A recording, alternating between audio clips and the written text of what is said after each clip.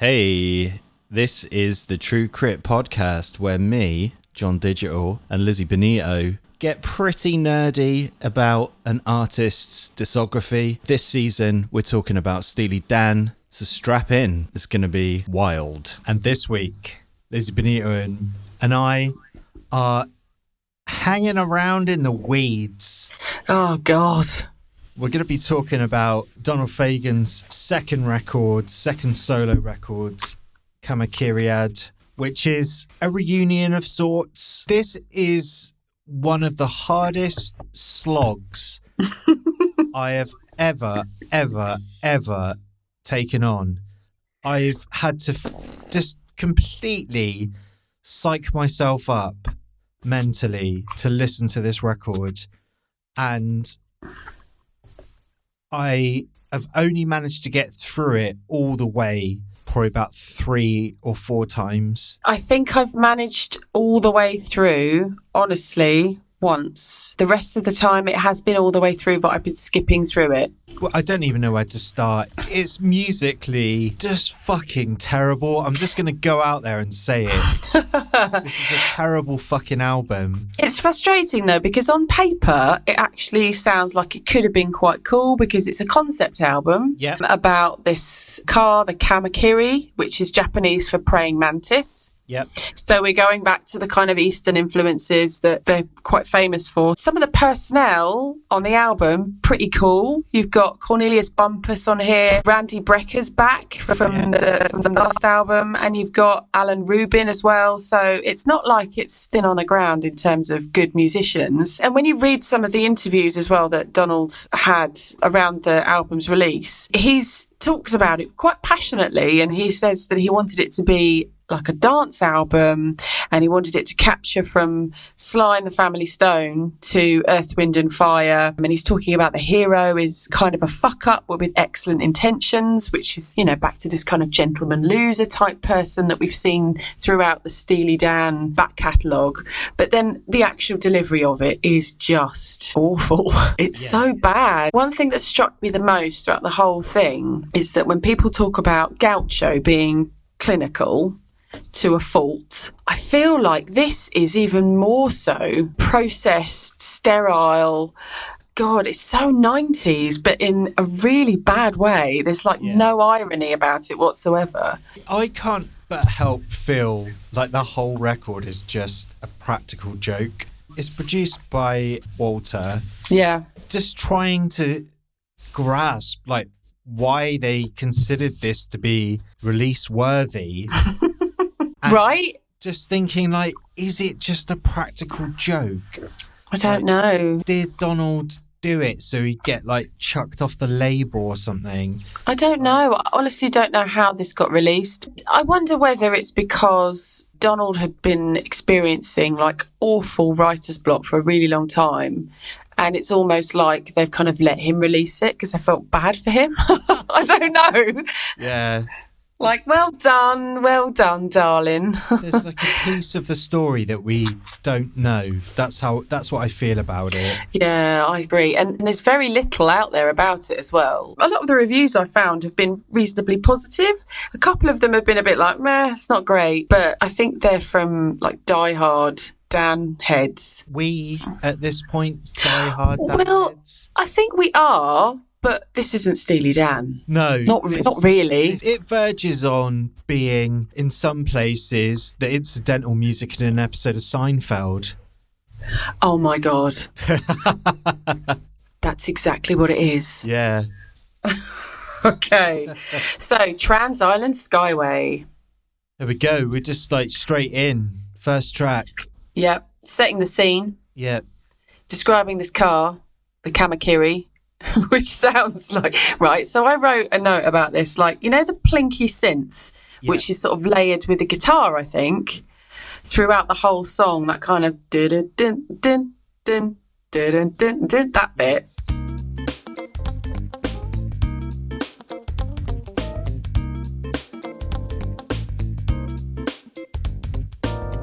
It sounds like it's trying to describe some kind of comedy, square-wheeled old jalopy. Because isn't it set in the millennium? Yeah.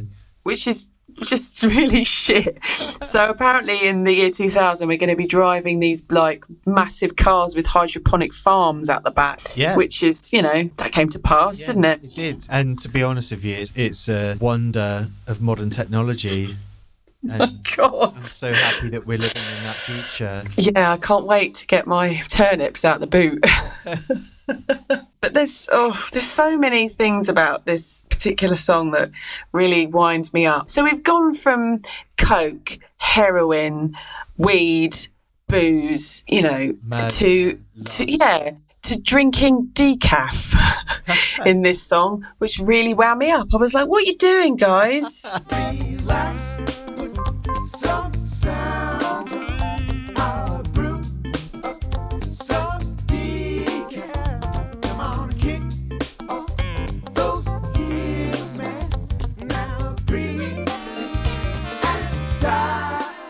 And then lyrically, he's just, driving around his car and he comes across a car accident, a car wreck, and he picks up a woman with dancer's legs or something. I can't remember exactly what he says, which I find a bit creepy. I think this whole record is pretty creepy. Yeah, there's a few things in here that are quite creepy. I find the idea of like picking up a woman from a car accident is a bit weird. Yeah, it's not one of his greatest stories, is it? No, not really. Not really. And this is the first song. But like, keep this song in your mind because basically this is how the whole album sounds. Yeah. It doesn't really change. It's absolutely fucking relentless how it just kind of pile drives the same groove. Yeah. And the same... Because these songs, they're like vamps, aren't they? They're 2 chords, 3 chords. Nothing interesting happens. Like all the hallmarks that we associate with Donald Fagen, just his amazing ability to just turn a song into something that's an expression of pure joy. Mm-hmm. We do not get any of that on this record. No, we don't. I'm just trying to think, is there a... God, no, I can't think of any moment on this album that does that. There's one moment in one song that kind of disarmed me slightly, but then it just descended into more of the same. More of the same, funnily enough, is the first note I wrote for the next song, Countermoon, but with a sad face drawn next to it. What is there to say about this song? I've even written, I don't care what this is about on my notes. I just really struggle to find any meaning in these songs. It's kind of, the words are just there to be words. Previously, would have actually welcomed any kind of pretension from Steely Dan, but on here, on the personnel list for the album, they have someone down called Illinois Eloanu, right, who isn't a real person. It's alias of Don's, of him playing a saxophone sample on a keyboard. I didn't know that. He's made up some name for someone, and it's just that terrible sax synth on this song, which is just, God, it's like they've let the kid on a Bon Tempi.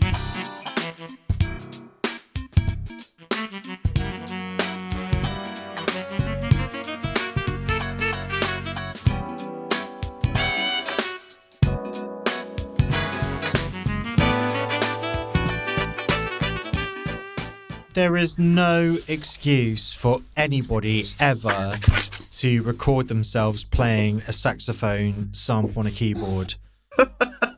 No excuse. I'm not one for rules in music. I'm not one for saying, music should be this or music should be that.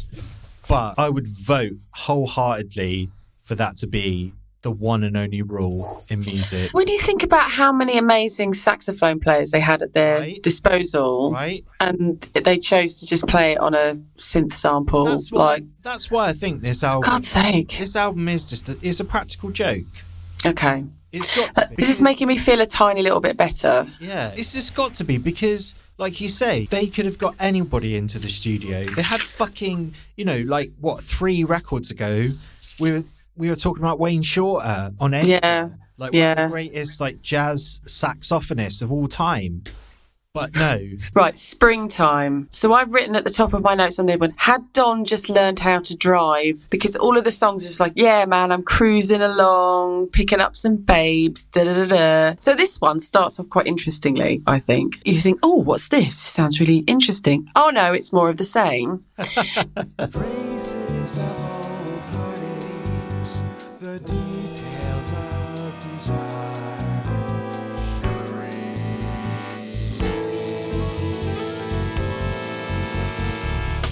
Kelly, it's Connie Lee at the wheel of a shark fin. I think the idea of this is quite an interesting one because it's talking about this place called Laughing Pines when you can go back and experience like lost lovers. Yeah. But yeah, then it's just more of the same because he's talking about going back to see Connie Lee. Hey, it's Connie Lee. And then Mad Mona. Mona turns up later on in the album as well. And then some unnamed woman as well. But there's like this synth bass in it.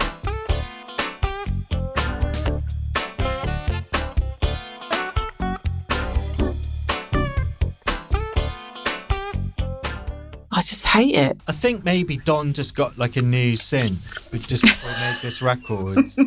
And he was just so enthralled by the sounds that it made that he just had to just get them all on this record. Yeah. Well, let's just move on. Okay, fine. I've got nothing really else to say. Snowbound. This nearly sounds like a Steely Dan song. Do you think? Yeah, this is the only song that I kind of like. Okay. No, you said this to me on Yeah, text. it's got to be a song about cocaine. Do you think? Yeah. Okay, because I really wanted it to be about cocaine and I wasn't really sure. The bit that made me think, oh, maybe, is when they're talking about Charlie Tokyo. Something new from Charlie Tokyo. It's a kind of pyramid with a human heart beating in an iron grid. And they go to this party where there's a pyramid with a human heart beating an ion grid. Not iron, ion grid. But I suppose lyrically, it's some of the more kind of weirder lyrics. But then he's like, oh, it's a bit cold. Let's make sure we've got our thermos flasks. It's like, God damn you, for God's sake. God damn you, Dan. Damn you, Dan. Yeah, we're back there again. We're at the thermos. Brilliant. But I did think, so I thought maybe it was about cocaine because this is a co-write with Walter as well. So, because it says Snowbound, let's sleep in today, wake me up when the wolves come out to play. Snowbound, let's sleep in today. Wake me up when the wolves come out to play. Does he mean drug dealers? Oh, maybe. Okay, maybe. And so if we were playing the Steely Dan drinking game or following the Steely Dan flowchart, is it about drugs? Yes. What drugs is it about? Coke. Okay, yeah. Yeah. I think we're in familiar territory with this song, but again, I just can't connect to any of these songs. And I think it's just purely the sound of the record. It's the way the instruments have been mixed, engineered. God, It's the way yeah. This whole record just sounds like... If the music of Steely Dan is a grand banquet of just the most delightful food on the face of the earth, this is like a shrink-wrapped McDonald's meal from like 1973. My God, that's quite harsh, John. Is that too... Have I gone That's too far? okay. So I've made a couple of observations about this Snowbound song. I feel like it would have been better in the hands of George Benson. George Benson could have fucking... Yeah. I actually really like the bass in this one. The bass is really lovely and languid, and the brass arrangements are really lovely as well. And there's this kind of like noodling kind of organ in the background. But I was imagining the organ being George Benson, like noodling around on a guitar. And I was thinking, yeah, I mean, George Benson's not the most amazing vocalist, but then neither's Donald. So I don't know. I kind of imagine him making a better job of this and it being a little bit kind of rougher around the edges. Yeah, I think that's like there's just every edge has been smoothed out on this. Oh, everything's just really kind of sterile and clinical and horrible and like 90s infomercial. You could almost imagine them just all wearing like white coats like in the studio, and it just and like there's not even any dust in the studio. Yeah, really just super clean. They did a deep clean of the studio at the end of the sessions every day. Oh, such a shame. It is. It's such a shame. And there's one song later on where they've tried to make it a little less clinical, and it just still sounds clinical.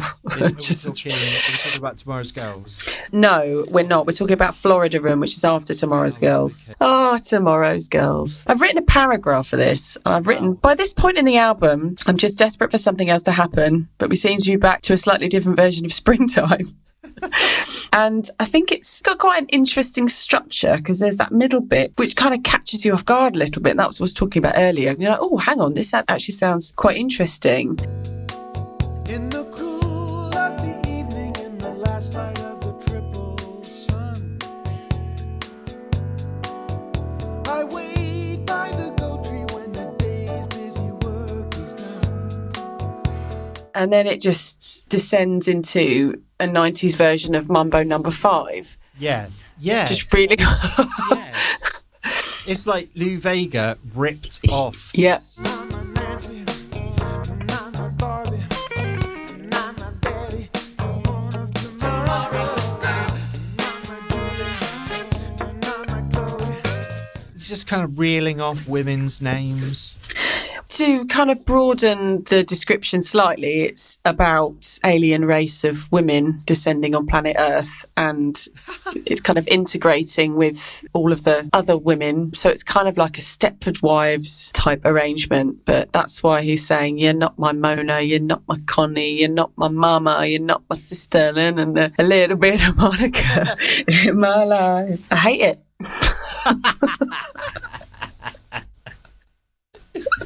Oh man. And do you know this is a fucking single off this record? I know. So 2 of these songs on this album had videos to go with them, and I haven't got round to watching the videos. This album has made me so actively angry. I just don't want anything to do with it anymore. Crazy thing about the video to this song, and again I haven't seen the video because pretty much for the same reasons. Oh God. But Rick Moranis is in the video. Yeah. This song. That's like really weird. Yeah, but I mean, you know, they were massively famous. True. This definitely wouldn't have made it on my MTV compilation VHS that I used to keep as an archive of all my favourite stuff on MTV. We were talking about on text about the year this came out and how much of an oddity it must have been being released in 1993 when you consider all of the other albums that were coming out at that time and what had happened as well between The Nightfly coming out and Kamakiriad coming out. Like you'd had like pop just appeared from nowhere, really proper pop music as we understand it. We'd had new wave, we'd had grunge had turned up as well. And it was such a different place. I feel like maybe Donald had kind of misstepped a little bit with what he was trying to do at that point because, you know, 70s sort of disco and funk was probably not old enough for people to be kind of interested in again. Yeah. And also, it's just completely way off the mark with what he was trying to do because when I listen to it, I love funk, I love disco, and I don't listen to this with any kind of joy whatsoever, which makes me just think either he didn't get it, which I don't believe, or like you say, it was a joke. It's got this record, it just has to be a joke. Yeah. I just can't, it's just not a serious work of art. So moving on to Florida Room, which I feel like has a bit of potential and the name of it as well. And it starts off quite interestingly and the backing vocals are really interesting on this one as well. There's that kind of call and response with the sax.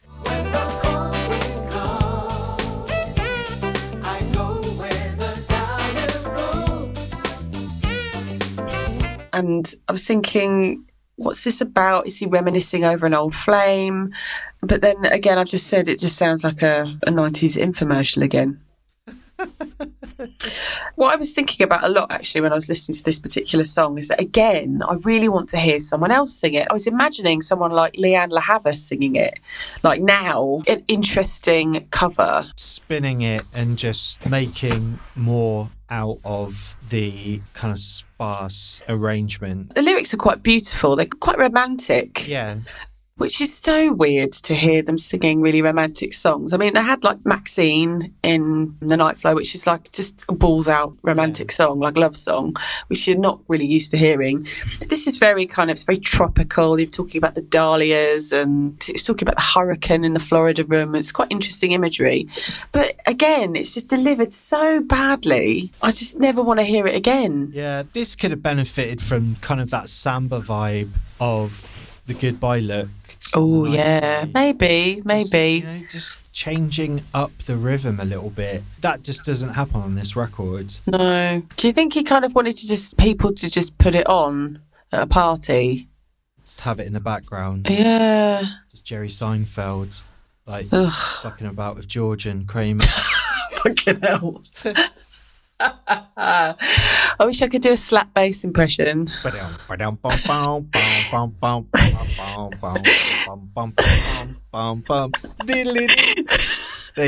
just padding out now. That's what this record sounds like.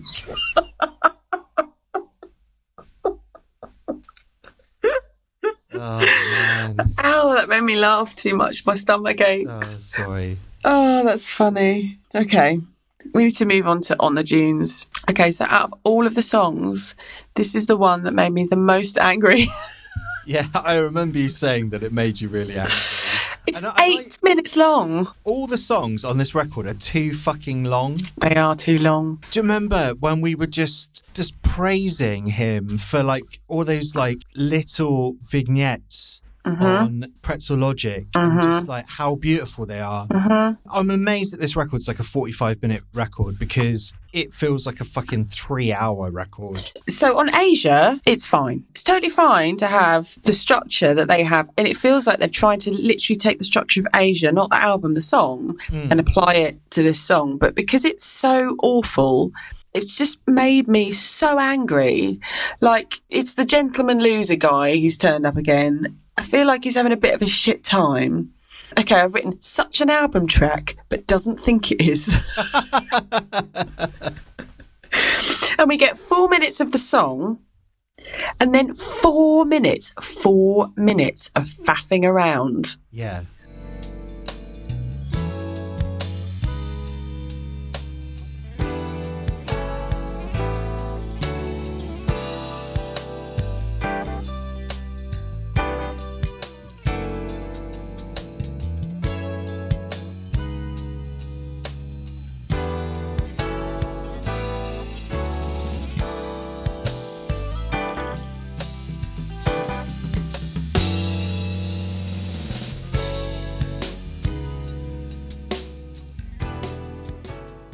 It basically like noodles away for like 4 minutes, but not in a good way. Like, everything's weirdly engineered. I find it really distracting. Like, the cymbals are really strangely mixed. The drums are off. The percussion is like so distracting. I found it really jarring and not in a good way. Yeah. Because sometimes things are mixed in a way that kind of piques your interest. It's actually quite cool, but this just is like, are you a groove or are you trying to tell me something?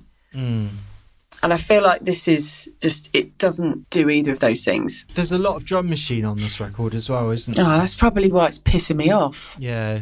These guys were always really fastidious about drummers and getting them to, you know, produce the best take, the most kind of in-time take. And I think for them just saying, actually, let's just use a drum machine is a terrible idea for them. Yeah.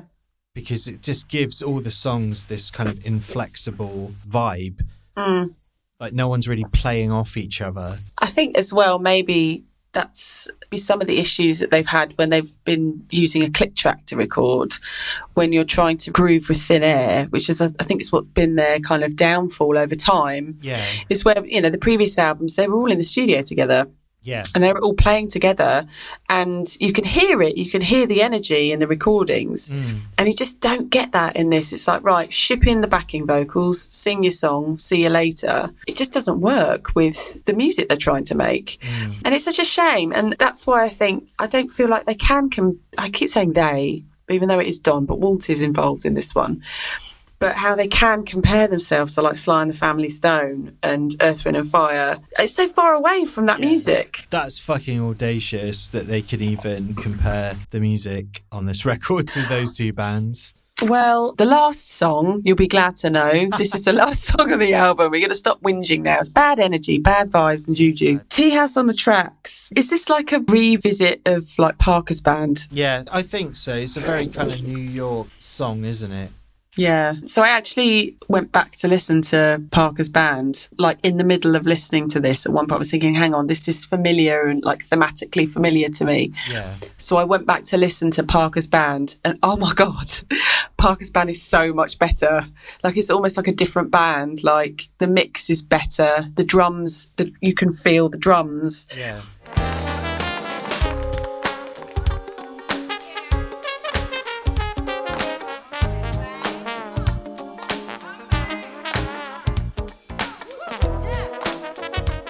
Since we started making these podcasts, my ear automatically goes to drum tracks now, which is weird. But I've actually written on my notes, because it's like, oh my God, how could you have gone from something so incredible to something just so bad? And they've got the audacity to have applause in this album as well. And what's funny is you and I discussed this, I think it might have been in the first episode actually, we were talking about Can't Buy a Thrill.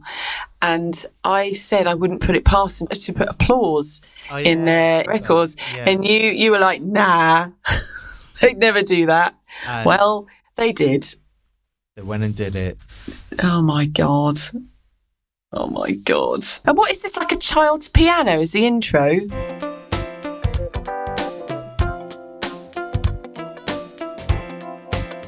Yeah, it's a really kind of rinky-dink piano, isn't it? Yeah, and I think they're trying to get this kind of, Funkin' for Jamaica. Yeah. They got that kind of really cool, like, kind of crowd noise in the background. Betty boop, that noise in the background. I feel like it's trying to capture that in the recording. I know this is going to sound stupid coming from me, but it sounds really white. This is I think we could just say that this whole record is like white or beige. It is beige. To really sum up this record is no artist is infallible. Your favourite musicians will always make something that you don't like for one reason or another. True. I can't think of any music that I like that has just a perfect run of greatness, because stuff just happens in their life and they make decisions that maybe weren't the best decisions to make, but ultimately this record exists, unfortunately, and we've kind of had the horror of listening to it. Yeah, so you don't have to. But No. do just give it one listen and share our pain. I think the snippets of music in this episode will probably be enough to put anyone off hearing it. Yeah, it's not a great album. Oh, I just want to pick out a couple of really bad lyrics in this Tea House on the Tracks one. If you've got eyes to rhythmatize, that's bad. And the worst one, that's the groove essential facts. It's like, stop it. Because how old was he? He must have been like early 40s. So he was like our age. Yeah, he's our age, yeah. I don't make music, you make music. But I feel like if I was making music at this age, obviously I don't have the experiences of the entire Steely Dan back catalogue behind me, but, oh God, I think I'm still hanging on to a healthy amount of cynicism to not make an album that bad. Yeah. Okay, so, LB, we need to talk about 11 tracks of whack. We do. We do. So you've probably realised that we didn't particularly like Kamakiriad. Understatement of the century. And what we didn't want to do was do another episode where we just tear into another album that isn't necessarily up to the same standard as what we're sort of used to from the Steely Dan oeuvre. Yeah. And what we felt was that you, the listener, is to have 2 episodes where you just hear us whinging. Yeah, it's bad vibes, isn't it? It's really bad vibes. And, you know, you've had 8 episodes of us extolling the masterful songwriting of Donald Fagen and Walter Becker. And we want to get back to that. Yeah, we do. So we're going to tag on just some general thoughts about 11 Tracks of Whack, because we feel that this is 2 records that symbolise just a dark patch. Maybe them just feeling a little bit lost or trying to write themselves out of a funk. Yeah, because Kamakiriad was after a huge period of writer's block Yeah. that Don had. Mm. And I'm glad it exists, because later on, another one of his solo albums is so incredible. I'm glad he managed to kind of break the seal, I suppose. Yeah. And Walter's first solo album, it isn't very good. No. Rather than sit there whinging for half an hour about how bad it is, yeah, we thought we'd just do a quick, like a high-level overview. Yeah. So I just sat down and took out some snippets from the record. What we did find in isolation is that the record sounds way better than it actually is. Almost made me change my mind about it when I listened to the initial cut that you made. I was like, hang on a second, this sounds all right. But then I had to remind myself that no, it's not very good. Yeah, so the songs are really long. They pretty much stick to the same pace. The lyrics are, well, there's no way to put it. They're fucking awful. Yeah, they're not great, are they? And there's something kind of sleazy about it as well that I just really don't enjoy listening to. And I think, unfortunately, sorry, Walter, it's his voice. Yeah. I find his voice a bit creepy and weird. Yeah, it's a record that makes you feel really uneasy. Yeah, skidgy. Skidgy's the word that we used to describe ourselves after we'd had quite an extended period of partying back in the early noughties. Skidgy. Skidgy. I've definitely felt skidgy before in my life. Oops. Yes. Sorry about that. I think we both have. I'm going to play the medley. We're going to listen to it in real time. And then we will just do a little bit of talking about it after. And then we've got some really exciting news once we've stopped talking about this. Come on, let's get it out of the way. Okay. Down in the bottom where your lifeline shows. Down in the bottom where nobody goes. Oh, fooling, it's a fucked up world.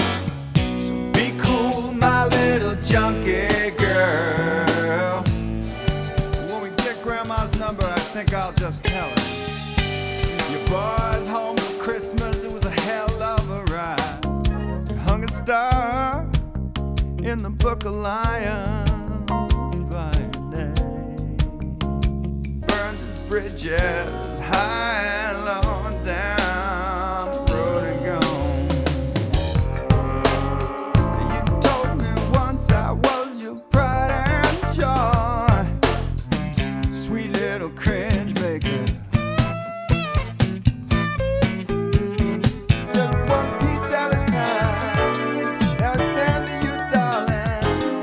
And that's why I'm on girlfriend. If it can't be you, I swore I'd never let it be this way. But now I broke my son, dropped my gun, smoothly bastard him, little friend of mine. the hat stays too flat. My hat is way too flat. I tell you what just sums up the lacklusterness of that melody, of that record, is that final song. The hat stays flat. My hat is too flat. Can I just make a small confession? Yeah. I did find myself singing along to Junkie Girl. Sorry. Fucking Junkie Girl. Oh, it's bad. It's just bad. Bless him. Yeah. I do feel bad. There's a bit of a like Chili's vibe to Surf and or Die. Yeah. Yeah. You can hear the kind of commercial music side of 1994. Yeah, you can. In that. It kind of puts me in mind of, do you ever remember like early cable TV, and you would have those really long adverts for like CDs that you could only buy for like $29.99. It's like a multi-pack of like songs that just it's terrible. That's what it puts me in mind of. But also, I think we talked about this in the Kamakiriad episode, is you have to understand that came out in 1994. And when you look at all of the other music that was coming out at that time, it just doesn't stand up.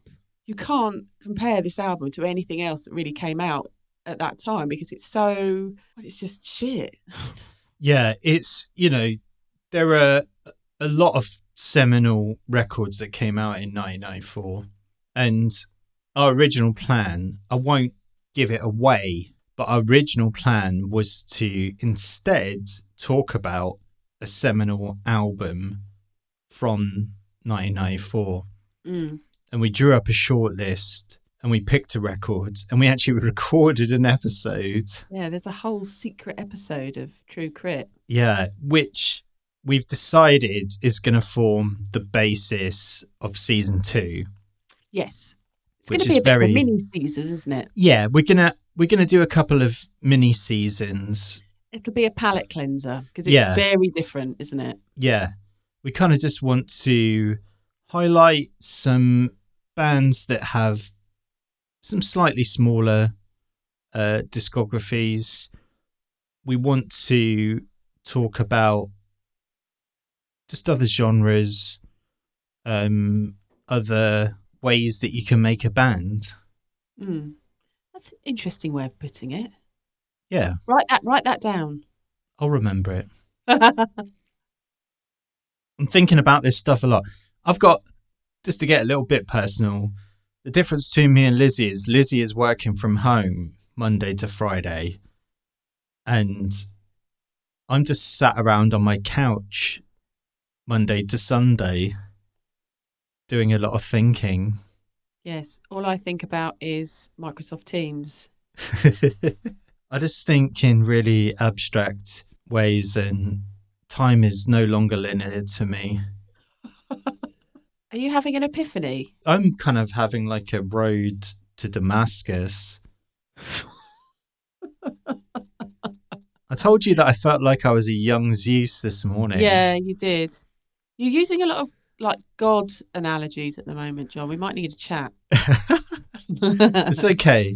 I'm not having a psychotic episode. That's all right. It's fine. Just maybe once I start talking about being able to shoot lightning out of my fingers. Listen, if you can do that, then that's it. I'll be very impressed. I've won the internet. Over. Yeah, you've won the internet. It's all over for They everybody. just close the internet down. Yeah. I closed the internet down. Yeah. Imagine that. Anyway. We digress. So I don't know. Listening to that little medley might have piqued your interest. You might have listened to Kamakiriad, our episodes, and thought, these guys are giving this record a short shrift. I'm going to go and check it out. And then you'd be like, I'm going to go and check out 11 Tracks of Whack. And then you're just like, fuck. I actually would urge people to listen to Kamakiriad. Yeah. And skim over 11 Tracks of Whack, because listening to those two albums, it really puts some context around who was the powerhouse in terms of the songwriting out of Don and Walt, because it's pretty obvious that Walter was not the best songwriter. Yeah, he was the songwriting team of Don and Walt are the best parts of each other. Mm-hmm. That's a really good way of putting it. And But listening to those two albums, it's such a stark relief against everything else they've done. yeah, And it does also give you a really kind of solid understanding of their journey and who's good at what in the team, so to Yeah. speak. we do. So the exciting thing now that happens is our next episode will be the return of Steely Dan. Yeah, they're back. And they just come straight out of the gate. Grammy Award winning record. Back on it. And I'm super excited to share that conversation with you. And it's back at the Herculean lengths that we go to dissect the songs in a very Yeah. granular way. It's not a 30-minute wonder, this one. No, I haven't even heard it yet. no, you haven't. No, I haven't heard it. I'm excited to hear it. So that's my job over the next 2 weeks, is to get that episode into ship shape. Mm-hmm. It's followed directly by another Steely Dan record.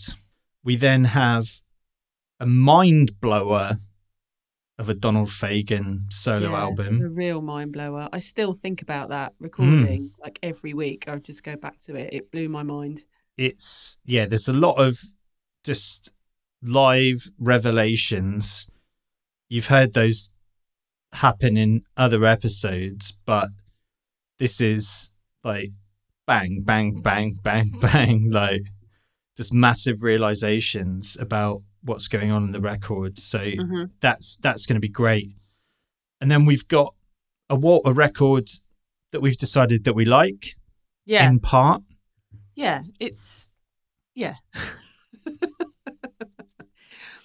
We've had some exchanges on it already, haven't we? Yeah. And then we will finish this entire season with the most current Donald Fagen solo record. Sunken Condos. Yeah. So And then we're nearly done. we're 4 episodes away. Oh. So this is gonna, well, you're hearing this because it's gone out. We've got four more records to talk about, 8 more weeks, and we bring to the end of season 2. Yeah. Done My and journey's dusted. nearly over. Well, you know, Well, this leg of the journey, anyway. yeah. We're stopping off at South Mim Services. We're We're going to get a nice coffee and... I'm gonna have a Greg's- Rustler Greg's pasty. cheeseburger. Oh, God, just get a Greg's. What's wrong with you? I like Rustler cheeseburgers. Oh, okay, fine. Well, I'll get a Greg's. All right. I'll meet you out by the van. Okay. Some reason in my mind we're driving a van. Yeah, we're driving a True Crit van, branded. Now, okay, I'll add that to the mood board. Yeah, it's got some aerials on top Yeah. and like a kind of like bunk bed thing inside. Yeah. And then just massive speakers at the back. Yeah. Or maybe like tannoys on the roof. No one needs to hear what we're listening to all the time. Yes, they do. Cool. Okay. I think we've said everything we need to say. Yes, I do want to make it very clear, though. We love Steely Dan. We love Don and Walt dearly. And that's probably why we haven't ripped into this album, is because we revere them so much. Is that we didn't want to kind of be on a massive downer about them because they are amazing. Yeah. We just want to get back to the great stuff, Exactly. and there's plenty of it. Good vibes only. Yeah. So, we'll be back in the next 2 weeks. Thank you very much for listening. See you later. See you later. Bye. This podcast is a proud member of the BFF.FM podcast network. Learn more at podcast.bff.fm. BFF.FM, best frequencies forever.